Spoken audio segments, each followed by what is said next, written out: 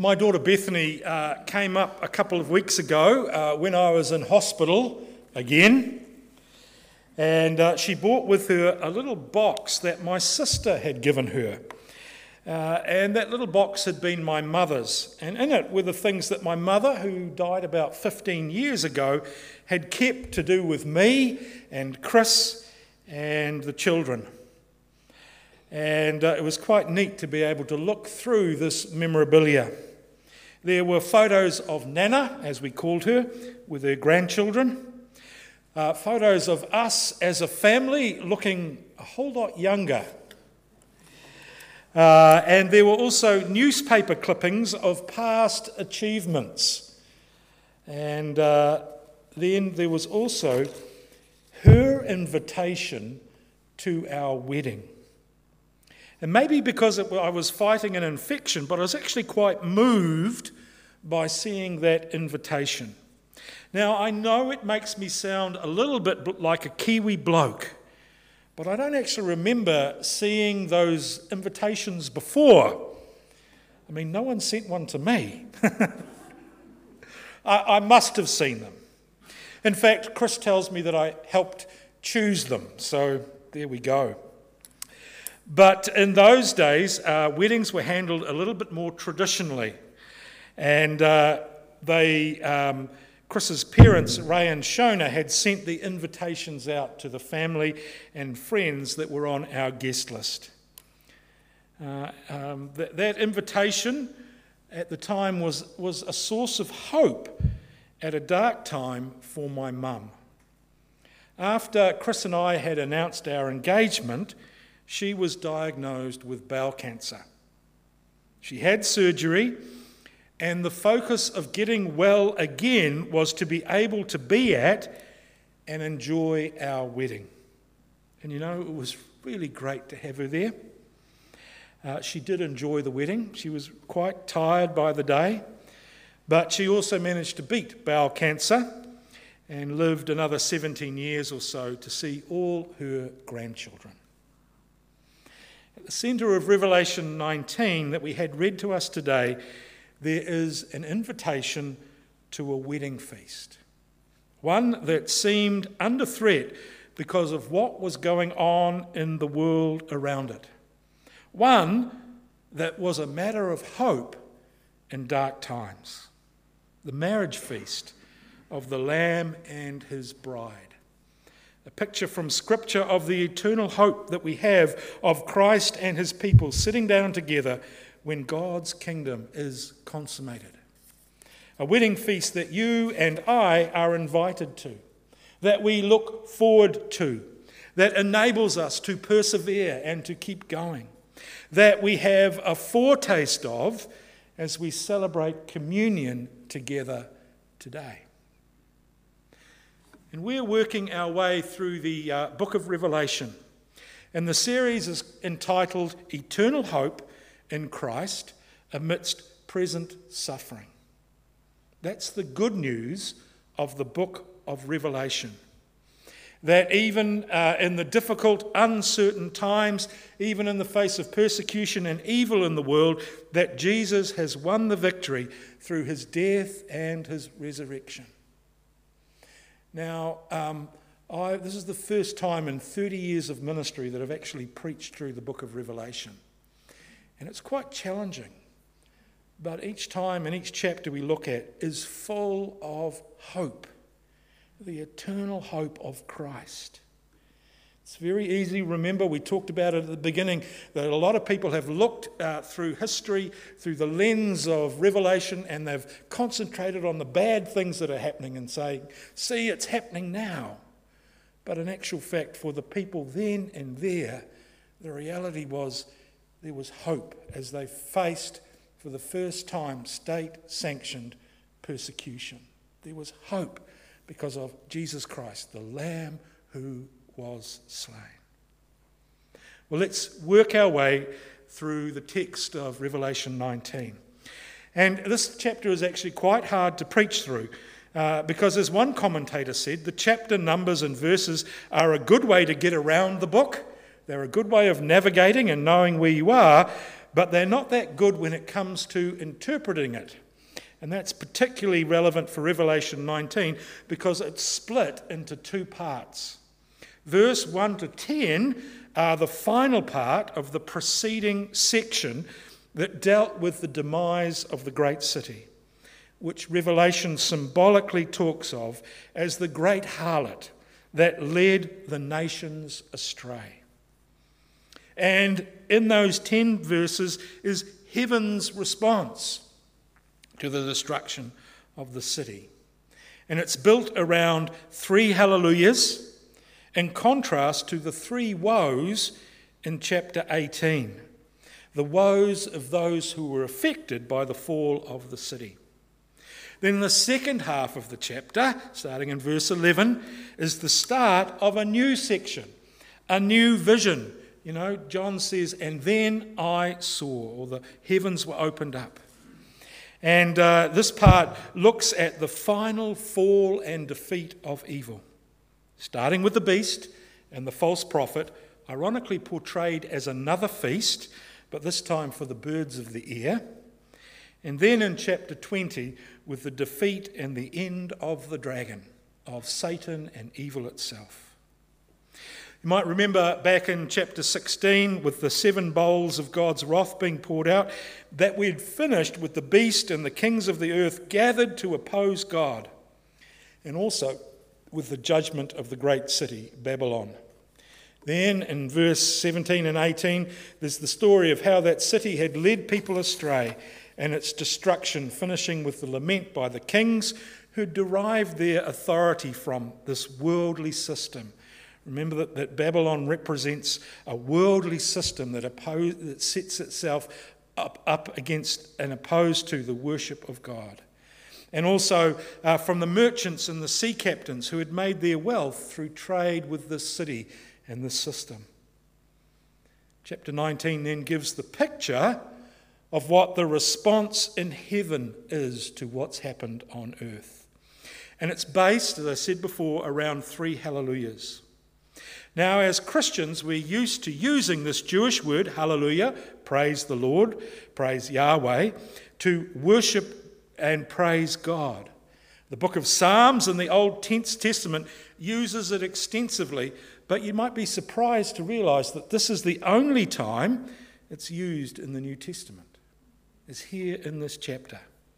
And the focus for this worship is not that Babylon has fallen, but rather it's to affirm that God has been right in his judgments. And it's a vindication of the character of God, that he has brought justice for the suffering and the death of his people. That God has set all things right. The image of smoke rising forever in the second hallelujah is an acknowledgement that God has dealt with this evil once and for all. It's not just a temporary respite. And it's hard to think about rejoicing over the fall of a city, to rejoice while the other people are mourning, a joy in the face of what would have been suffering and mourning for other people. And as I looked for a way to explain it, I could only think of the joyful scenes of VE and VJ Day at the end of the Second World War. That's the VE celebrations in Auckland City, you know? Celebrating that the conflict is over. Loved ones are coming home again. There's the possibility of peace. And because these first 2 hallelujahs are in heaven, shouted by those who are before the throne and echoed by the 4 living beings and the 24 elders who shout hallelujah, amen, we can see what has happened from an eternal perspective, from God's perspective. And from that perspective, it is possible to see that God's plans and judgments are just. The focus, as I said before, is not on the destruction of the city, but God's goodness and justice. And it's only from that eternal perspective can there be a right judgment of history. Then in verse 5, there's a voice from the throne that calls all God's servants to praise God, both great and small. And here we have, and we are invited to join in heaven's praise. All the servants of God are invited to worship God. Our voices join heaven's in that sound like the roar of rushing waters and thunder. Maybe you've experienced that roar if you've been to the Whangarei Falls after some serious rain. It's hard to think when you're standing by just listening to that rush. This is a bit of a confession here. I finished this message for today off when I was on holiday at Kawhia. And the soundtrack in the background to this was the pounding of Tasman waves against the Aotea Harbour Bar. It was that boom, boom, that resounding crash. And the reason for praising God here is not, again, the defeat of the city. Rather, it's the fact that God reigns and that the marriage feast of the Lamb is now going to happen.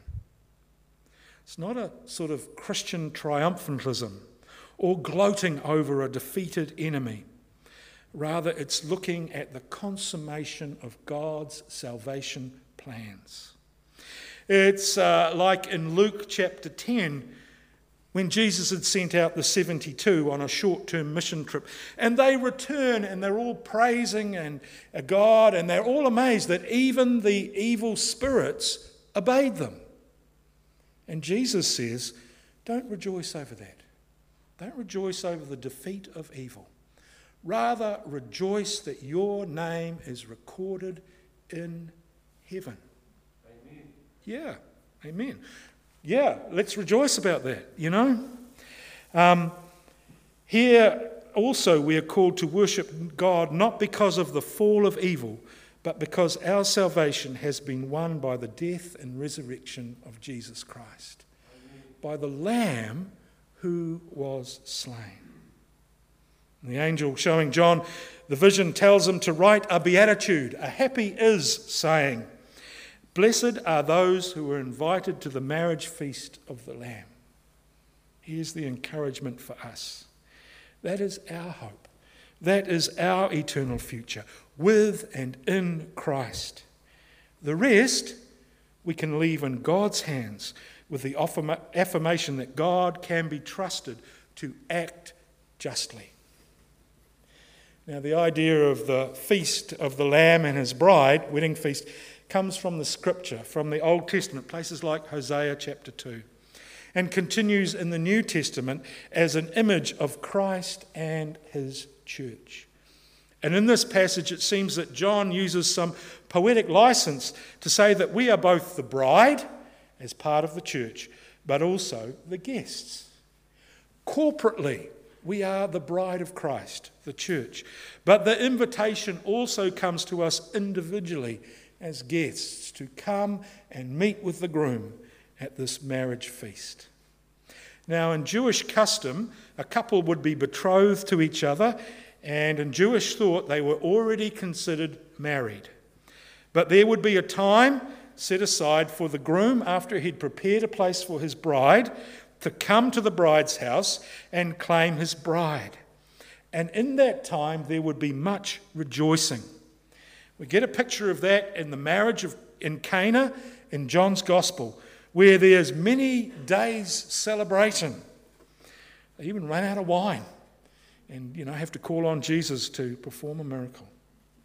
Well, during that time of betrothal, there was the expectation that the bride would be faithful to her groom, and the groom would be faithful to his bride.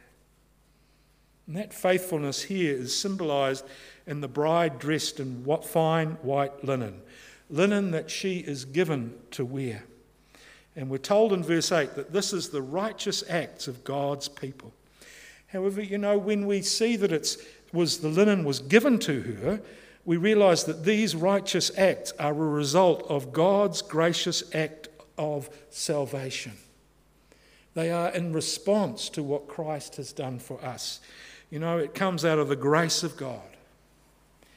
In Revelation 7:14, we note that the multitude standing before the throne in heaven were dressed in white, and they are said to be the ones who had washed their clothes in the blood of the Lamb. who are put right with God through the death and resurrection of Jesus Christ.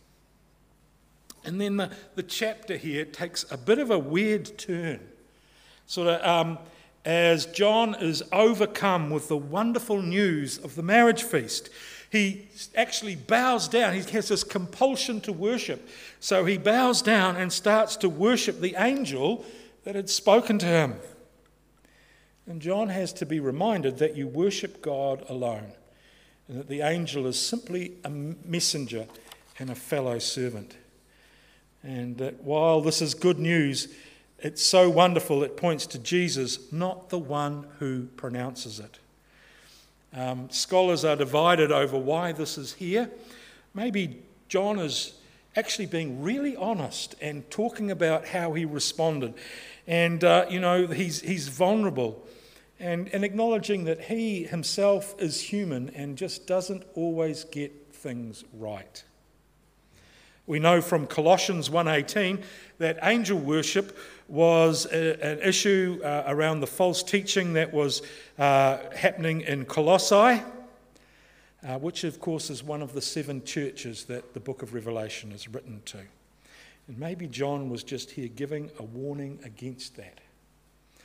But again, in the midst of all that's going on, we have a reminder of the importance of worshipping God alone. And also the role of prophecy, which is to point us to Jesus Christ, not the messenger. Maybe it's easy to sort of put messengers on pedestals. Celebrity pastors.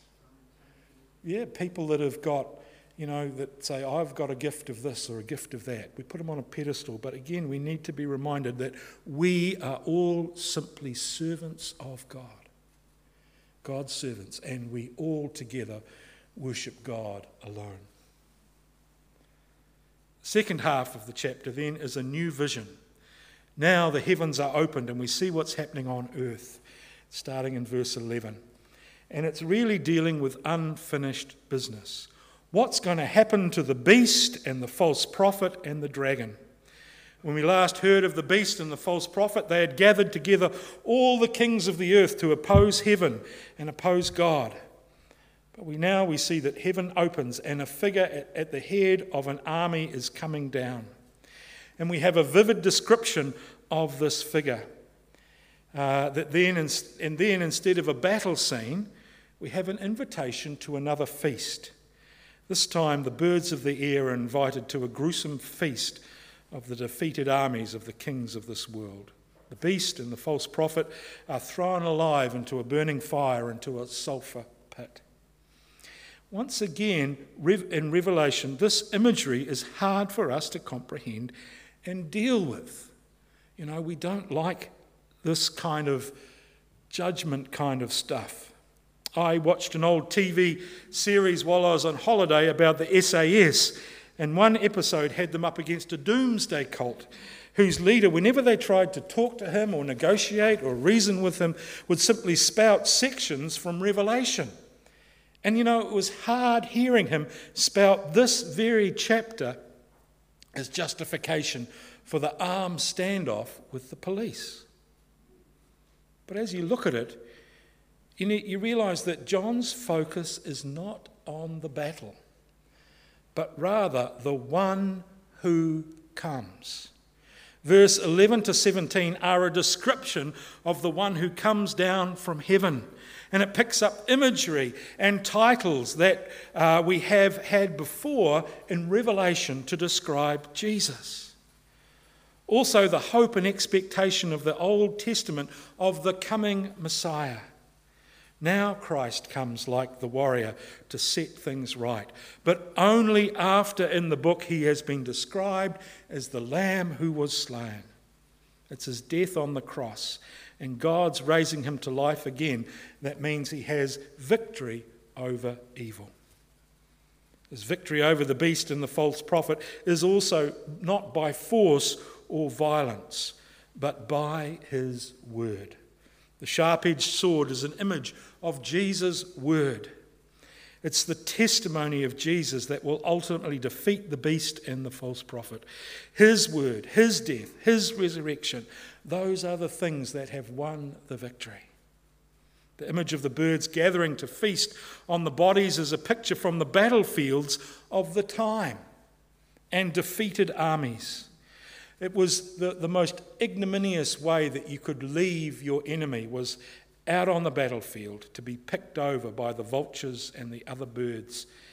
It was how Rome treated their enemies, and here is in a sense, in a way of using these same images, was the way in which this earthly system set up against God would also be treated in the end.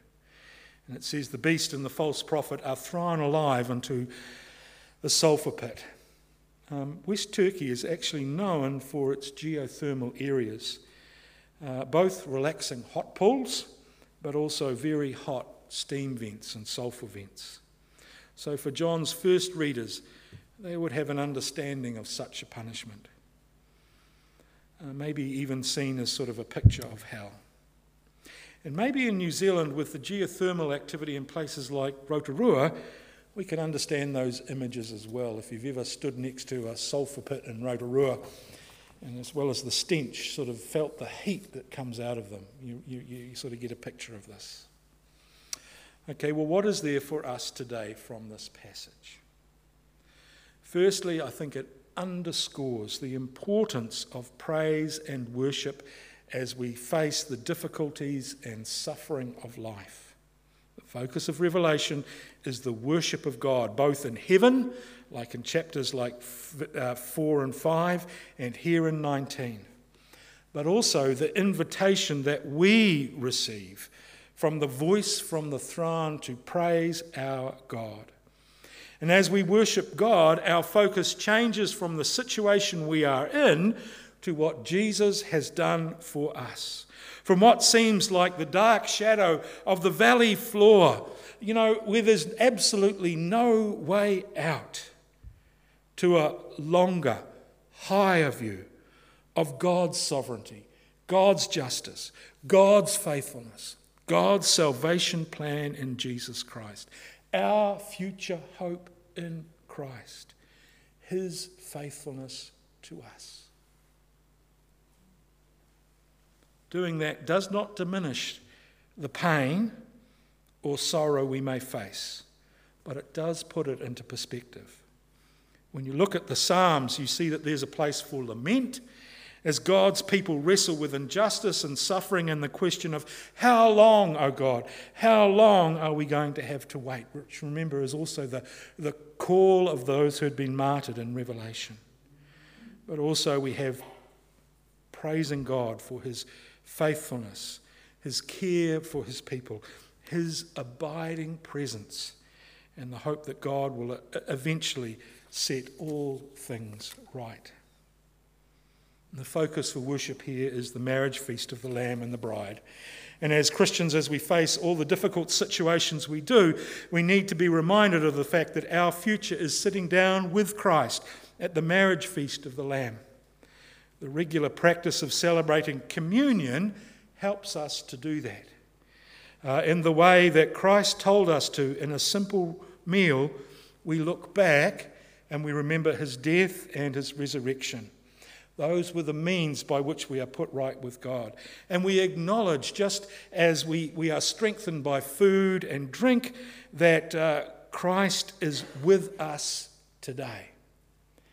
And we also affirm that he will return and we will feast with him. That is our eternal hope. Lastly, I think many of us kind of wish that Jesus would turn up like the warrior image in this chapter, right in the nick of time. Right in the nick of time as we face difficulties. There is that scene that I really love in the second Lord of the Rings movie, where the armies of Rohan and their elven allies are about to be overrun, and the survivors decide to ride out and go down fighting against a vast, overwhelming army of orcs, the forces of Sauron. a very beast-like character, and Saruman, a wizard who had turned to worship evil, very much like the false prophet. And you've got to remember Tolkien is a Christian man, so maybe he has this passage in Revelation in his mind when he wrote the scene from Helm's Deep. And as they ride out, they do so with the hope of the words that Gandalf had told them, to look for hope on the dawning of the third day. And as they are about to be defeated, the sun rises on Helm's Deep, and they see Gandalf on a white horse, followed by an army on horseback, and the enemy is defeated. And we kind of want Jesus to turn up like that in the midst of the difficulties and problems that we are having in life. And you know, sometimes we do receive miraculous intervention, and there is the promise of God's abiding presence with us in the midst of all the difficulties that we face. But the story of Revelation is that there will be an ultimate setting things right. And our hope is not in that, but rather in the, not in that coming of a warrior, but in simple things like an invitation to a wedding feast. That you and I are invited to the wedding feast of the Lamb and the bride. Facing the present ebbs and flows of life, the ups and downs, the good times and the difficult times, the joyful times and the times of suffering. Trusting in the faithfulness of the Lamb who was slain. Trusting in the faithfulness of the one who loves his bride and gave his life for us. Amen? Great. Hallelujah. Thank you, Lord.